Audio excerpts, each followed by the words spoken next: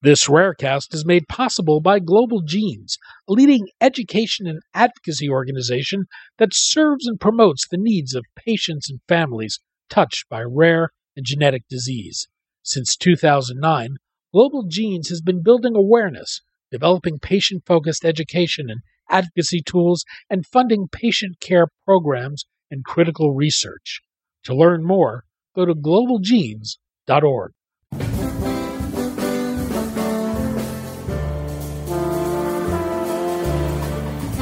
I'm Daniel Levine, and this is Rarecast.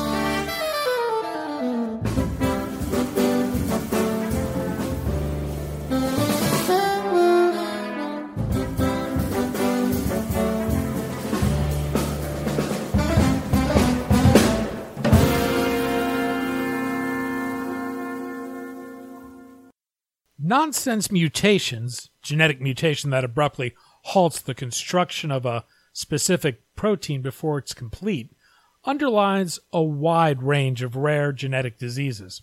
Elox Pharmaceuticals is developing therapeutics that address this type of error by restoring production of the complete protein.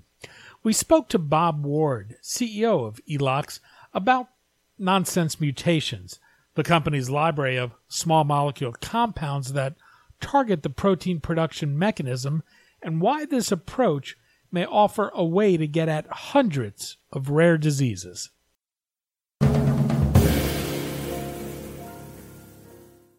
Bob, thanks for joining us. Thank you, Daniel. I appreciate the opportunity to participate on Rarecast.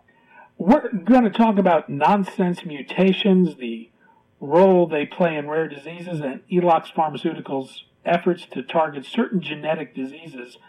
Let's start with nonsense mutations, though. What are these? Well, Daniel, as you know, when we make proteins, the amino acids form into a protein by translation of messenger RNA, which is the coding gene that's in our underlying gene pool that directs which proteins we make. There's a number of different changes to our genes that can impact our ability to make proteins. One of them is the group called nonsense mutations. What happens is a single base pair change in the coding region of a gene stops the ribosome, and when the ribosome stops, instead of making protein, our nucleic acids are degraded and the messenger RNA gets chopped up due to nonsense-mediated decay. So with our small molecules, we help the ribosome insert an amino acid into that position where the premature stop codon was, so that the protein can be made and an individual is able to express a protein that's essential for biologic functioning. How broadly implicated in rare diseases are nonsense mutations? Well, it's really interesting, Daniel, whether it's oncology or rare or ultra-rare genetic diseases, or many of the genetic diseases that are household names, cystic fibrosis, cystinosis, Duchenne's. The list goes on. In almost every population, some are between 1 out of 10 and 1 out of 6, or potentially as high as 1 out of 3 individuals. Their underlying change in the gene is one of these premature stop codons that halts protein production. And in many cases, when you halt protein production, that results in the most severe form of these rare diseases. And the reason why that's so important is today, the vast majority of these 1,800 human diseases do not have approved drugs to treat the underlying nonsense mutation. Elox has licensed a library of molecules that target a very specific binding site in the cell's ribosome. What's the role of the ribosome? If you pictured messenger RNA as a piece of string, when the gene is first spliced together to make the messenger RNA, we've probably heard about open reading frames, and they're put back to back to make messenger RNA. And each place there's a junction, a cluster of proteins is formed right when we first make the messenger RNA. As the ribosome slides down that message for the first time in what's called the pioneering run, it knocks off all these proteins at the exon junctions and synthesizes the protein as it moves down that messenger RNA string. So as I mentioned earlier, a premature stop codon causes the ribosome to hesitate, and then it falls off the messenger RNA, and the messenger RNA is degraded. So we know, because of natural biology, that molecules that are most commonly used for antibiotics have been discovered in nature that impact the ribosome. So if you think of an aminoglycoside antibiotic, when we take it, it kills the bacteria by halting protein production. The reason why we can take it safely is our ribosome is different enough from the bacterial ribosome that we don't have a halt in production. But many of the side effects relate to how these interact with our ribosome and our mitochondria, the energy-making organelle in our cells. So to make a read-through agent, we focus in on the structure that binds to our cytoplasmic ribosome with reduced activity at the mitochondria. And these molecules are no longer antibiotics because their binding to the bacterial ribosome is really substantially reduced. But by focusing on the human cytoplasmic ribosome, we can stabilize the ribosome's addition site.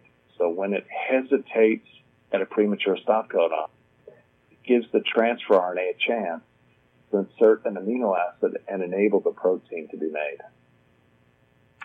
Given that you're targeting something within the cell rather than on the cell surface, how challenging is that to deliver your medicines to their intended targets, or are you just exploiting a well-understood mechanism for doing that? Well, you're right, Daniel. The chemistry of aminoglycosides is very well known. We've used aminoglycosides for human drugs for over 70 years. So when Dr. Timur Basov at the Technion Institute began to explore the medicinal chemistry space around that scaffold, he basically removed some of the rings found in the scaffold and replaced them with other structures so that he could reduce the impact on the mitochondrial ribosome while preserving the ability to stabilize the human cytoplasmic ribosome. So I think the reason why the library possesses such an attractive profile is because there was so much established science to work with in terms of creating this whole library of compounds. As you've noticed, there's a wide range of genetic diseases where nonsense mutations are at play. How do you prioritize the indications you're pursuing? Well, it's the case that in many of these rare diseases, the development path has been established by companies that have pioneered treatments within the disease. So if we look at cystic fibrosis, for example, about 1 out of 6 patients have 1 or more nonsense mutations. 5 out of 6 patients do not have a nonsense mutation. They have other genetic changes in the same protein.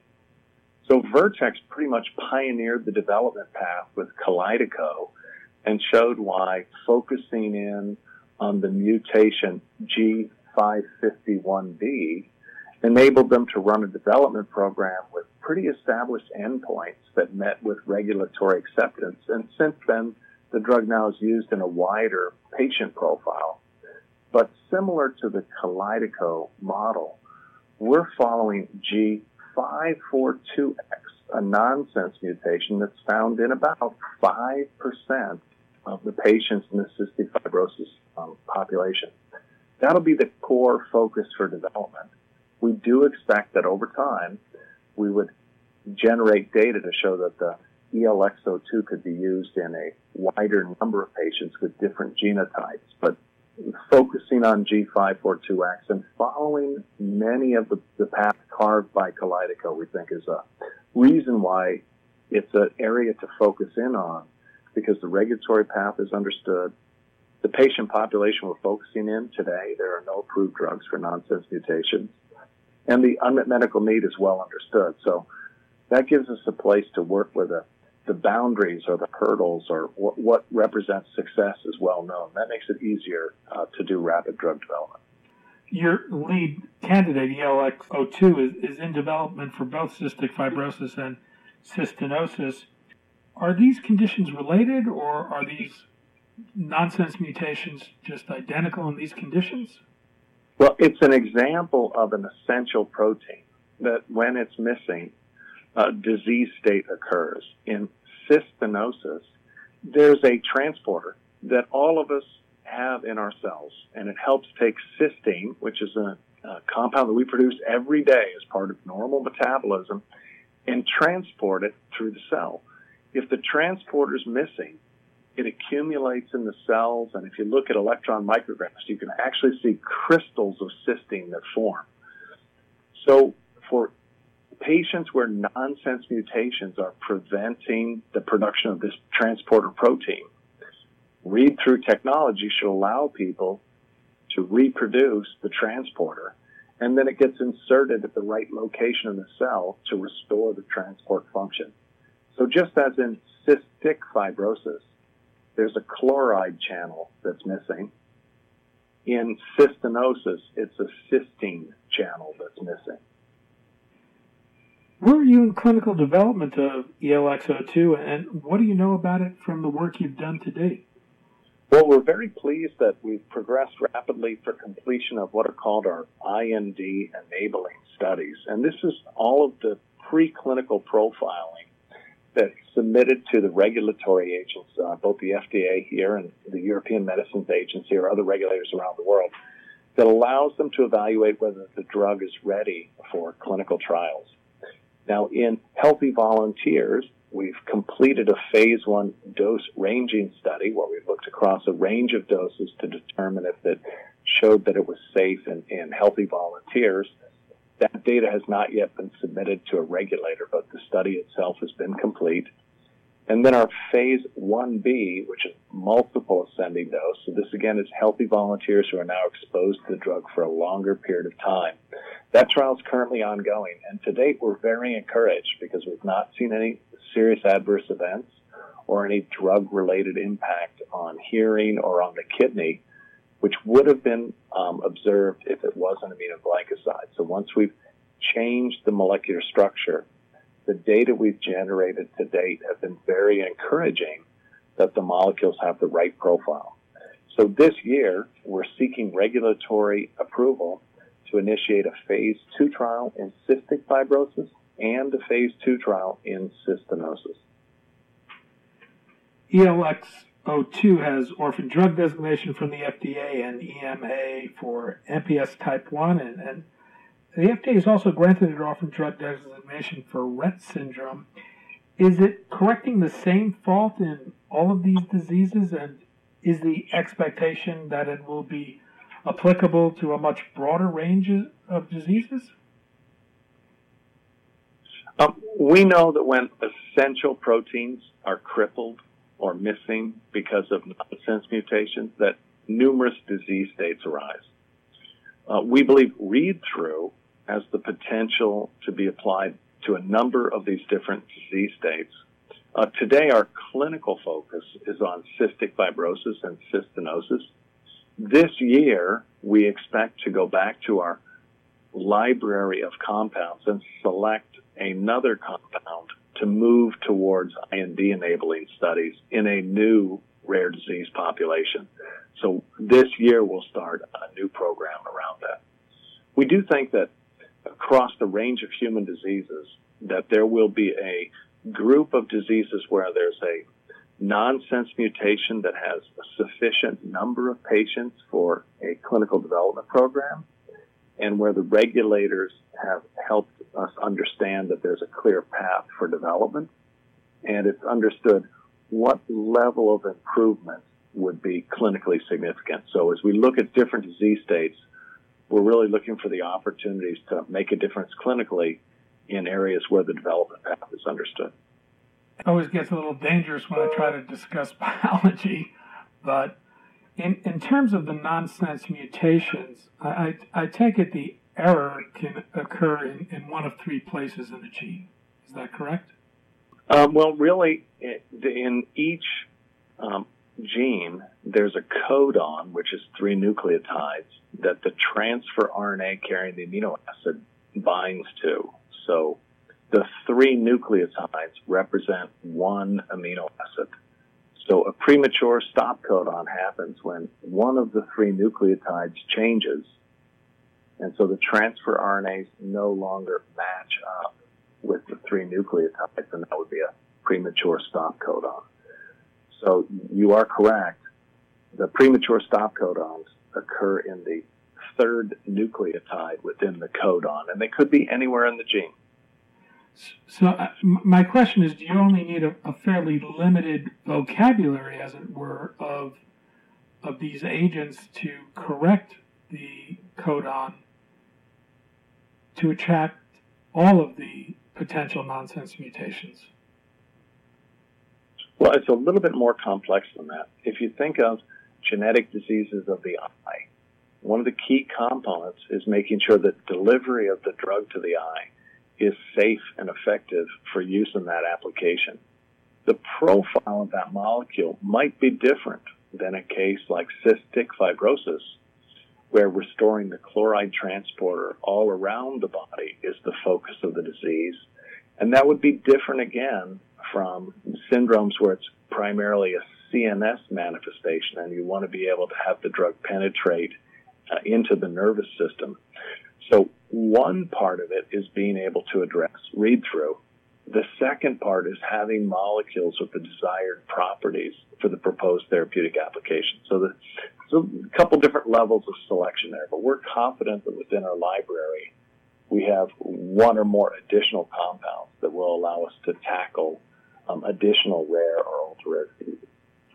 And if you're looking for a clear signal that this is working, how soon do you think you might have that?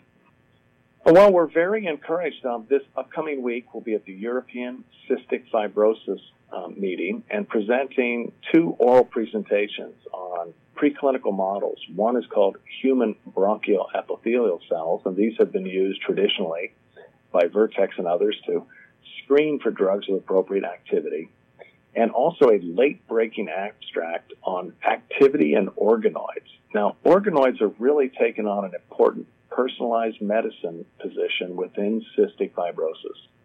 Stem cells are harvested from patients with cystic fibrosis, and the nonprofit group The Hub in Utrecht has demonstrated that when the organoids are stimulated with forskolin, that if the chloride channel is not working, the organoids cannot swell, so they look like a deflated balloon. However, if a drug is administered that allows the chloride transporter to begin working, then the balloons inflate, and you can see that there's a swelling activity in the organoids.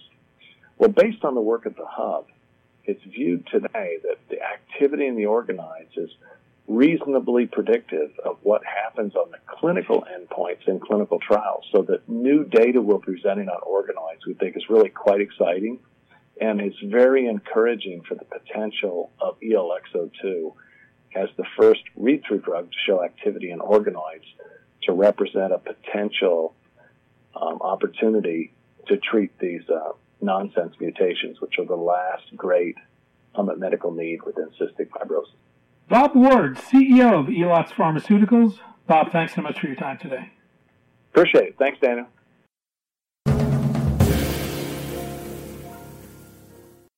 Thanks for listening. For more information about rare disease and to connect to the rare disease community, go to globalgenes.org. To keep up on the latest news and trends affecting the rare disease community, be sure to visit raredaily.org.